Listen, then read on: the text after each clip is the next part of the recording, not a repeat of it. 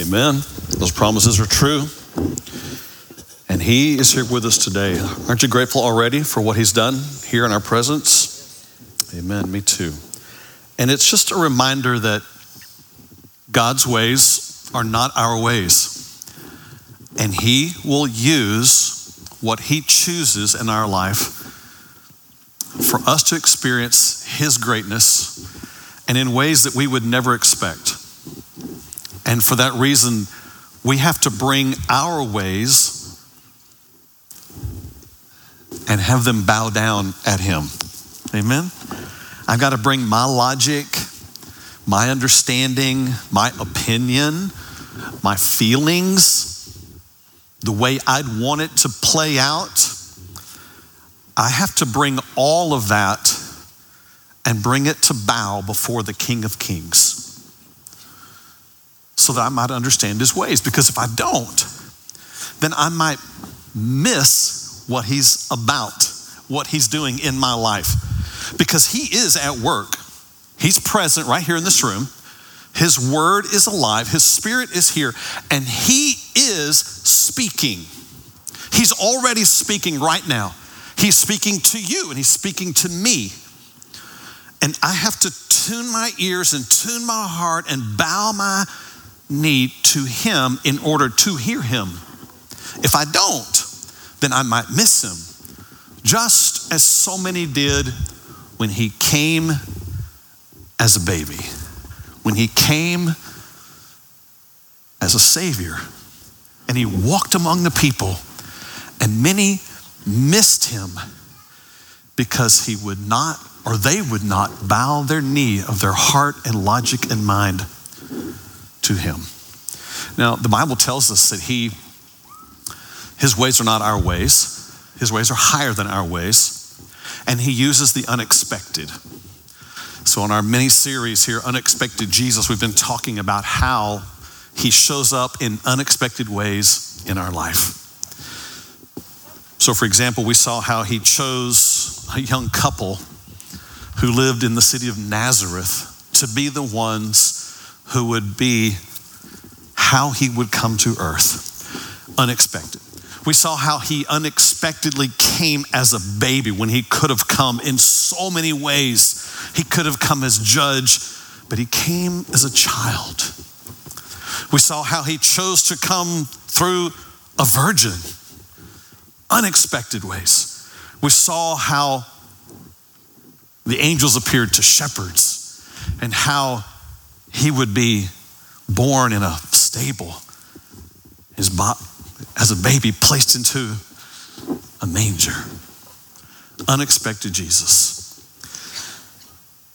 Today, we're going to look at one more element of the story. There's so many parts of the story that are unexpected, but I want us to really drill down into the city of Bethlehem.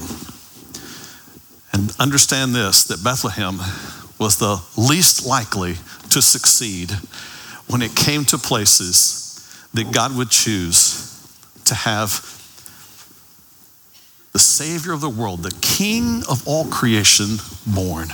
Now, I don't know about you, when I was in high school, there was a section in the yearbook. By the way, I have my 1978 Sunset Sundial yearbook right here. How about that? Antique, right? Any other Sunset alumni, graduates? I know there's some Oak Cliff people. Yes, ma'am. I know there's some Oak Cliff people in the room who went to other schools like Kimball, South Oak Cliff, Roosevelt, some of those. We won't talk about them. Sunset High School, I was there for 2 years, and inside the yearbook was a section where you found the best all-around senior boy and the best all-around senior girl. There they were. They got a full page. How about that? It was black and white back in the day, though. There weren't many color pages back in the day. And then the most handsome senior boy, the most beautiful senior girl, the friendliest senior boy, and the friendliest senior girl. And then the most talented senior boy, the most talented senior girl, the wittiest senior boy, and the wittiest senior girl. It was a whole section. I don't think they even do this in your books anymore. Oh, it goes on. Senior boy most likely to succeed. Senior girl most likely to succeed. I have no idea whether they did or not. Best all-around junior boy. Oh, we're not through yet. Best all-around junior girl. Best all-around sophomore boy. Best all-around sophomore girl. Best all-around freshman boy. Best all-around freshman girl. I was a freshman, and I didn't make the page. I wasn't on there. I just wasn't there.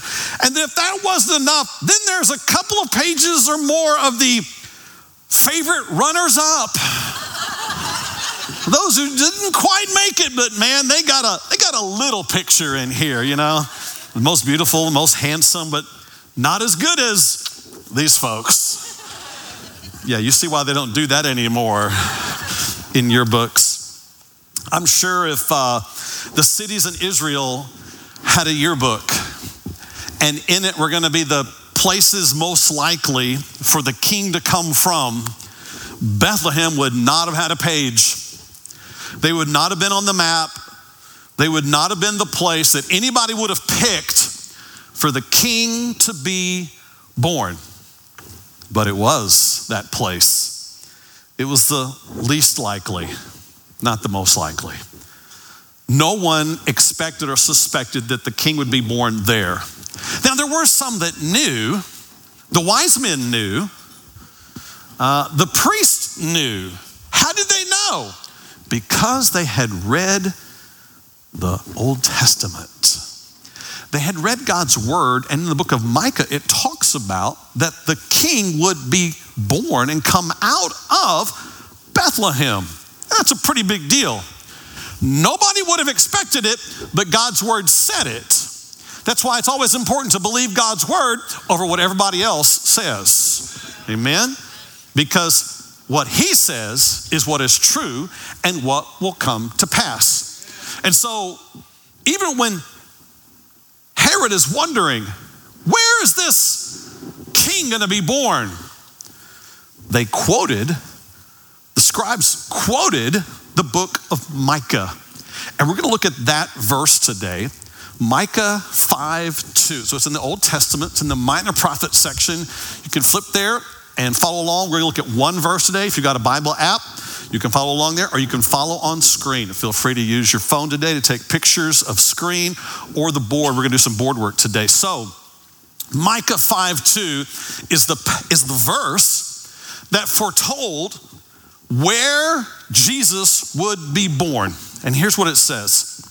But you, Bethlehem Ephrathah, though you are little among the thousands of Judah, yet out of you shall come forth to me the one to be ruler in Israel, whose going forth are from of old, from everlasting. So in God's yearbook, Bethlehem was the place. Not most likely to, but exactly would be the place that the king would be born. And the scripture is very specific. God was very specific with Micah in this verse. Now, this falls in the writing of Micah, this prophet in the Old Testament. And this is some 700 years before Jesus would be born. This is a long time. 700 years, and God speaks and says, this is what's going to happen. He will be born in Bethlehem. And the ruler of all creation would come forth from this place. Not just any king, not just a human ruler, but the one whose going forth are from of old, from everlasting. This is the Son of God. So as we look at the context here, we're going to kind of lay this out for us today so that we can understand why Micah would write this and the significance of the fact that Bethlehem would be chosen for the place that the king would be born. Now, again, Micah is writing at a time when Israel is divided. There's a conflict in the nation. There's two sides, there's two perspectives, and there's division, physical division, and there's real conflict with the north and the south. And the nation as a whole, both sides have become immoral, godless, have started following after idols. They've carried on some religion, but their religion is separate from their life. They would do religious things, but it had little to do with how they lived their life. It was just an add-on, a compartment, a checkbox. And this caused lots of problems, of course, in the nation. It caused justice to be perverted. Micah describes how the judges of the day could be easily bribed to make a decision that the money wanted them to make. Have we ever seen that before? Where justice is perverted, where things are turned upside down, and all of a sudden justice is no longer about what's right and what's wrong, but whatever group is shouting the loudest about how they want their way. This was happening in Micah's day.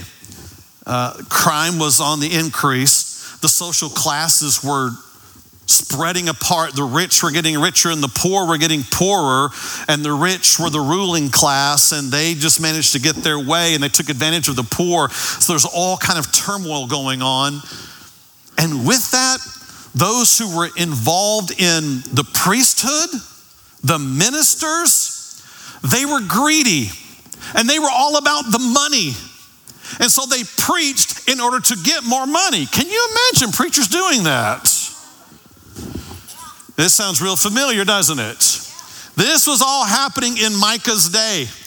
And so as a result, judgment is happening on the nation. Things are not going well. So let's just do some board work here, because it's a time of rebellion.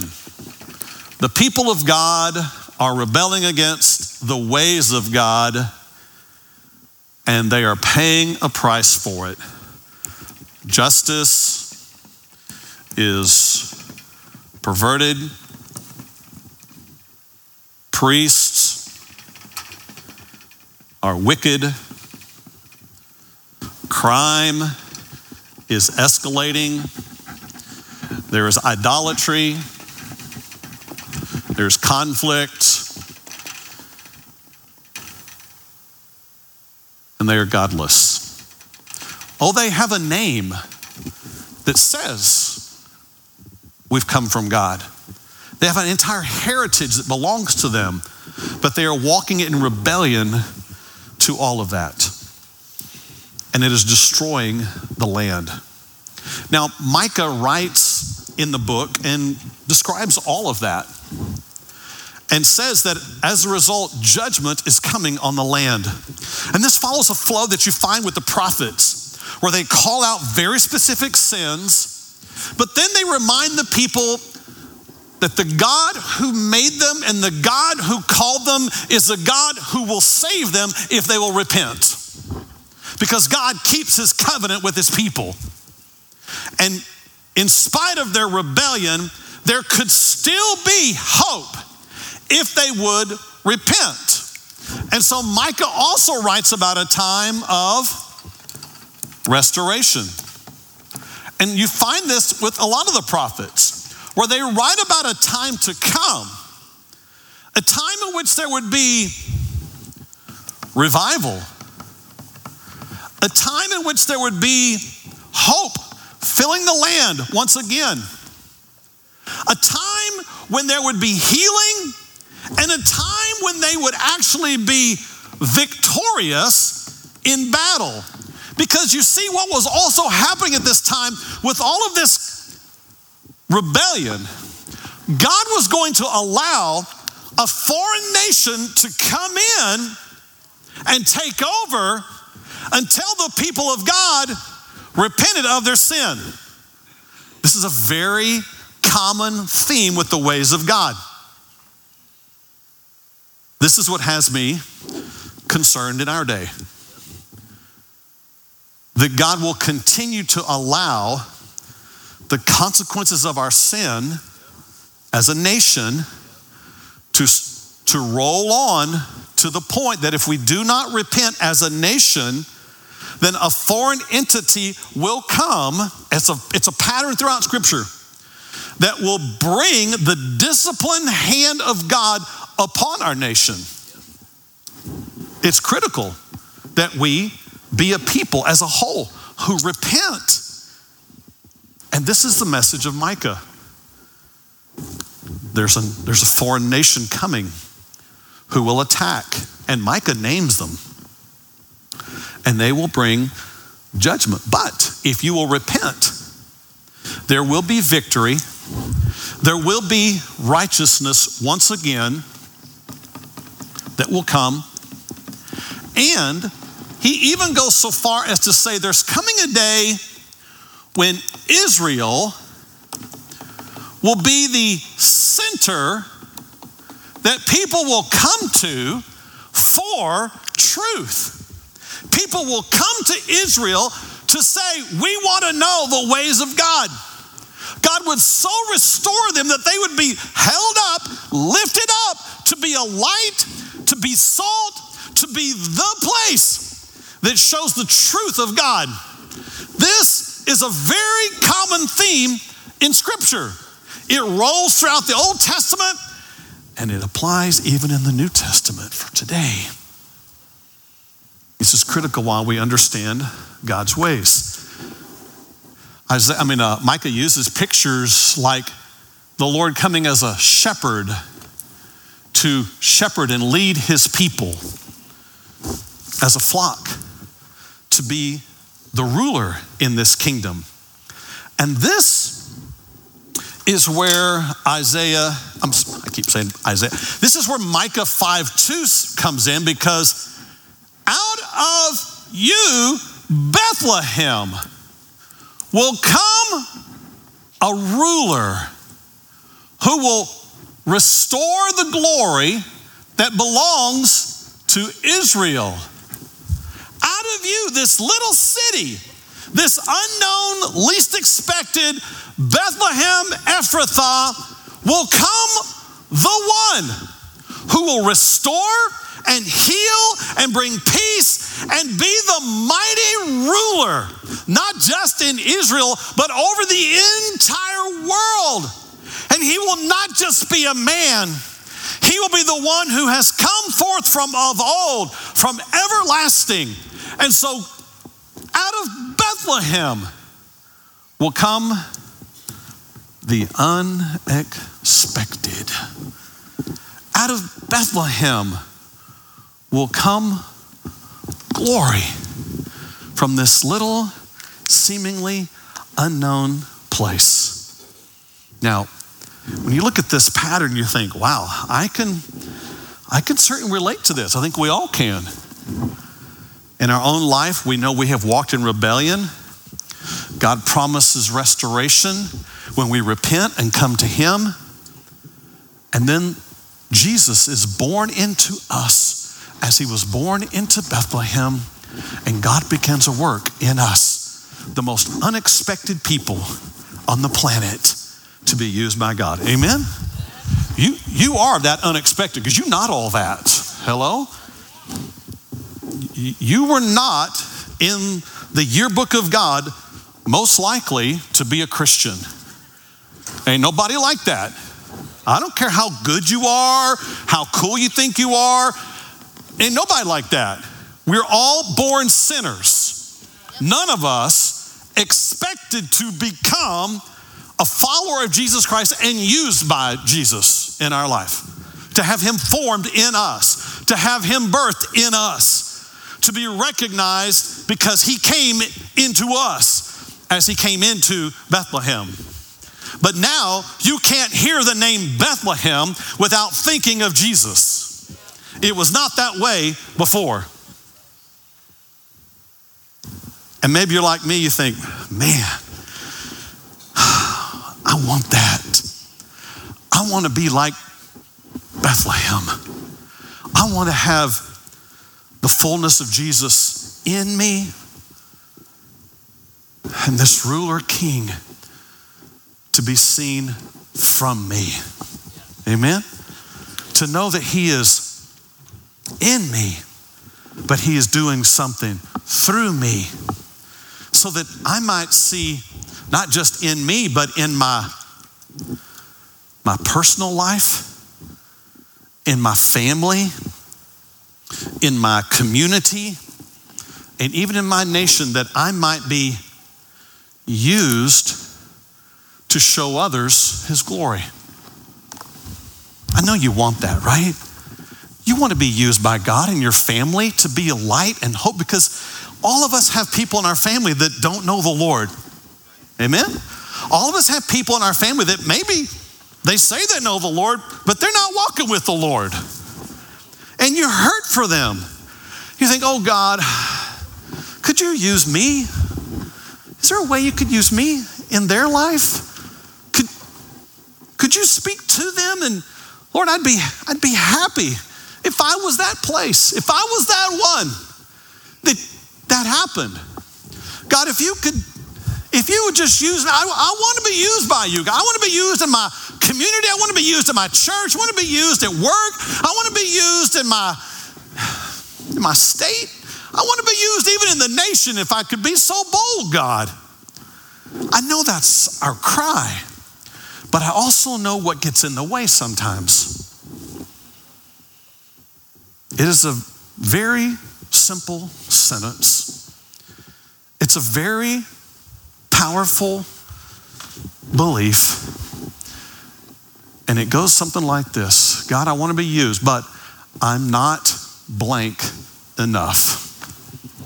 Fill out whatever you want. I'm not talented enough. I'm not smart enough. I'm not faithful enough. I'm not righteous enough. I'm not popular enough. I'm not bold enough. And the thing is, there's some truth to all of that, because none of us are enough in and of ourselves. That's important, because I think we have done a disservice to this generation that has grown up in our day.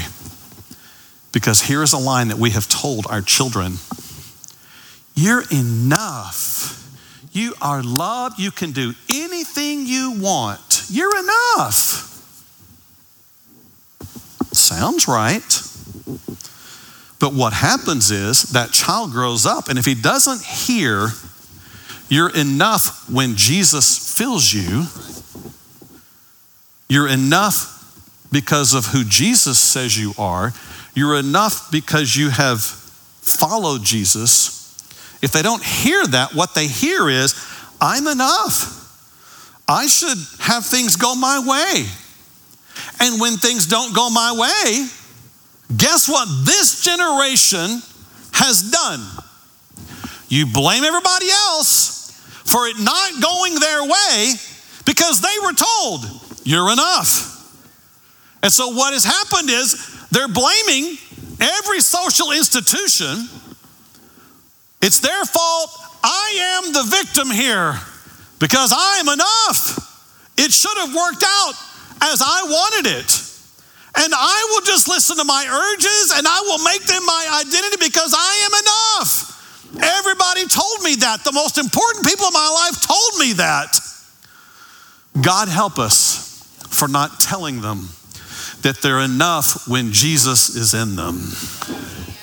God help us for not telling them they've been created by God, but they have a Savior who's come to redeem them. And when that Savior is in you, then you are enough. God help us for telling them as sinners they're enough. Does this make sense? And so there's a part of this that is true. There is a place to say, I am not enough. I am weak. I am incapable. I was born a sinner. My ways are not God's ways. His ways are higher than my ways. That is a necessary thing to believe. But here's the deal. This statement of I'm not blank enough is also a line of the enemy. Because he wants you to now, as a follower of Jesus Christ, believe this lie still. that redemption, that faith, that belief that you have that he has saved you, redeemed you, and made you whole, that you're still really not enough. You couldn't be used by him. You don't have enough faith. You can't believe. You can't be used by him. You're not talented enough. You're not popular enough. You're not righteous enough. And the enemy just keeps on whispering those lies. He doesn't just whisper them, he shouts them. Because if he can keep you in your seat from ever trusting God to do great things, then he's won.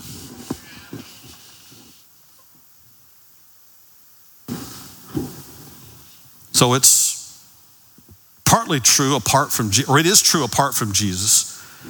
It's a lie of the enemy, but it actually is the doorway to having God work in your life. You see, here's what God does. God gives us a calling that is greater than our ability. Always has, always will be. You shall be holy because the Lord is holy. Can anybody in this room be holy enough on your own? No. Walk in righteousness before me. Can anybody in this room walk in perfect righteousness on your own apart from Christ? Husbands, love your wife like Christ loved the church. Can any husband do that apart from Christ? Wives, love your husband in the same way the church loves Christ. Can any wife do that apart from the power of Christ? Be the salt and light of the earth. Be the ambassadors of reconciliation. Speak the truth in love. You are the pillar and the ground of truth. Can anyone do that apart from the power of God in your life? No, we cannot. God will always give a calling that is greater than our ability. He will always call you to something you cannot do on your own. He doesn't look at your ability and say, you know what? They're so talented and boy, are they faithful. Boy, are they humble. Boy, do they like to pray. I think I'll call them. It does not work that way. God chooses the least so that he can do his greatest. And there will always be this gap right here. A great gap between your calling and your ability. Now, this is what's sad is because a lot of us look at this gap right here and we say, well, I could never rise to the occasion.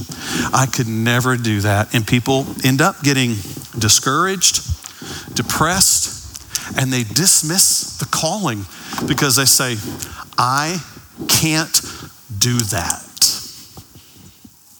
Is that true? Yes. Is that where you need to live in that? No. What should happen is not for us to look at the gospel, look at the scripture, and look at our calling and ever say, well, I can't do that. Therefore, I'm going to dismiss it, deny it, be discouraged about it, be depressed about it, and just go through some motions for the rest of my life. No. What ought to happen when you see the calling of God and your inability to reach it is that you totally depend on him to fulfill the calling in your life. To bring you to the place where you say, God, I can't do it.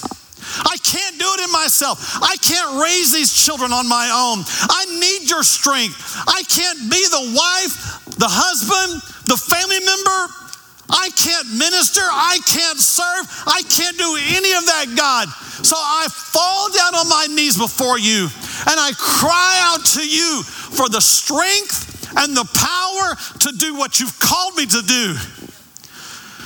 And when any person does that, he makes up the gap. He fills it up and he causes you in your weakness to become strong. And then you're able to do those things. And you get to the end of the week and you get to the end of a year and you look back and you say, I don't know how in the world this came to pass. And you'll follow that with, yeah, I do. The Lord brought it to pass. And you don't look back at 2023 and say, I did pretty good. You look back and say, Lord, you did exceedingly abundantly above all that I could have asked or think. That's what happens.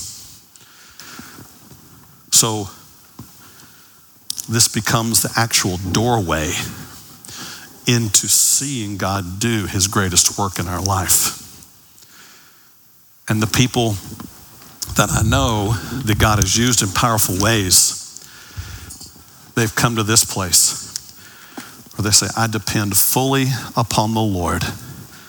I bow my heart, my knee, my strength, my everything to him. Because to the one who will do that, to the one who will depend on the Lord completely, then this scripture comes to pass from the New Testament. Not that we are sufficient in ourselves to claim anything as coming from us, but our sufficiency is from God who made us sufficient. And so God chose the little town of Bethlehem, insignificant, unexpected, least likely, and from that little town came the ruler of Israel and the king who will reign over all eternity. And what did Bethlehem do? All Bethlehem did was have him born inside. And from Bethlehem, the king came. In your life, whatever the area is today that you're saying, I don't have the strength. You're right, you don't. But be careful. Don't listen to the enemy who would want you to live in that and say, you can't, and you never will. No, you respond back and say, I once was a sinner, but I have been redeemed. I have been made sufficient in Christ, and now I can do all things through Christ who strengthens me. I can be the husband he's called me to be. I can be the wife he's called me to be. I can be that servant of God to do what he's put in my heart. I can do whatever he has put in front of me. Yes, the calling is greater than I can do in my own strength, but boy, I trust in the one who has called me and made me and redeemed me, and he will bring it to pass. Amen? Now, can you imagine a church who lived in this reality? There would be so many demonstrations of his power and miracles in our life. And that's what we've seen in 2023 here. And I'm convinced more is coming. Because we are a people, you are a people who desire this. God, use me. I am Bethlehem, the least likely. But born in me is the King of Kings. And through me, he will show his power and strength. Amen? Would you bow your heads with me? Father, I thank you again that your ways are not like our ways. And that when we humble ourselves, when we cry out to you, when we trust in you, you take the places that are filled with guilt and shame and sin, and you heal, you cleanse, and you restore, and you make righteous, and then you fill us with your spirit and power to do exceedingly abundantly above all that we could ask or think. So God, I thank you for that. And I pray, even during this holiday season, that our hearts would be drawn to the manger, that we would be Bethlehem. It's in Jesus' name we pray. Amen. Amen. Amen.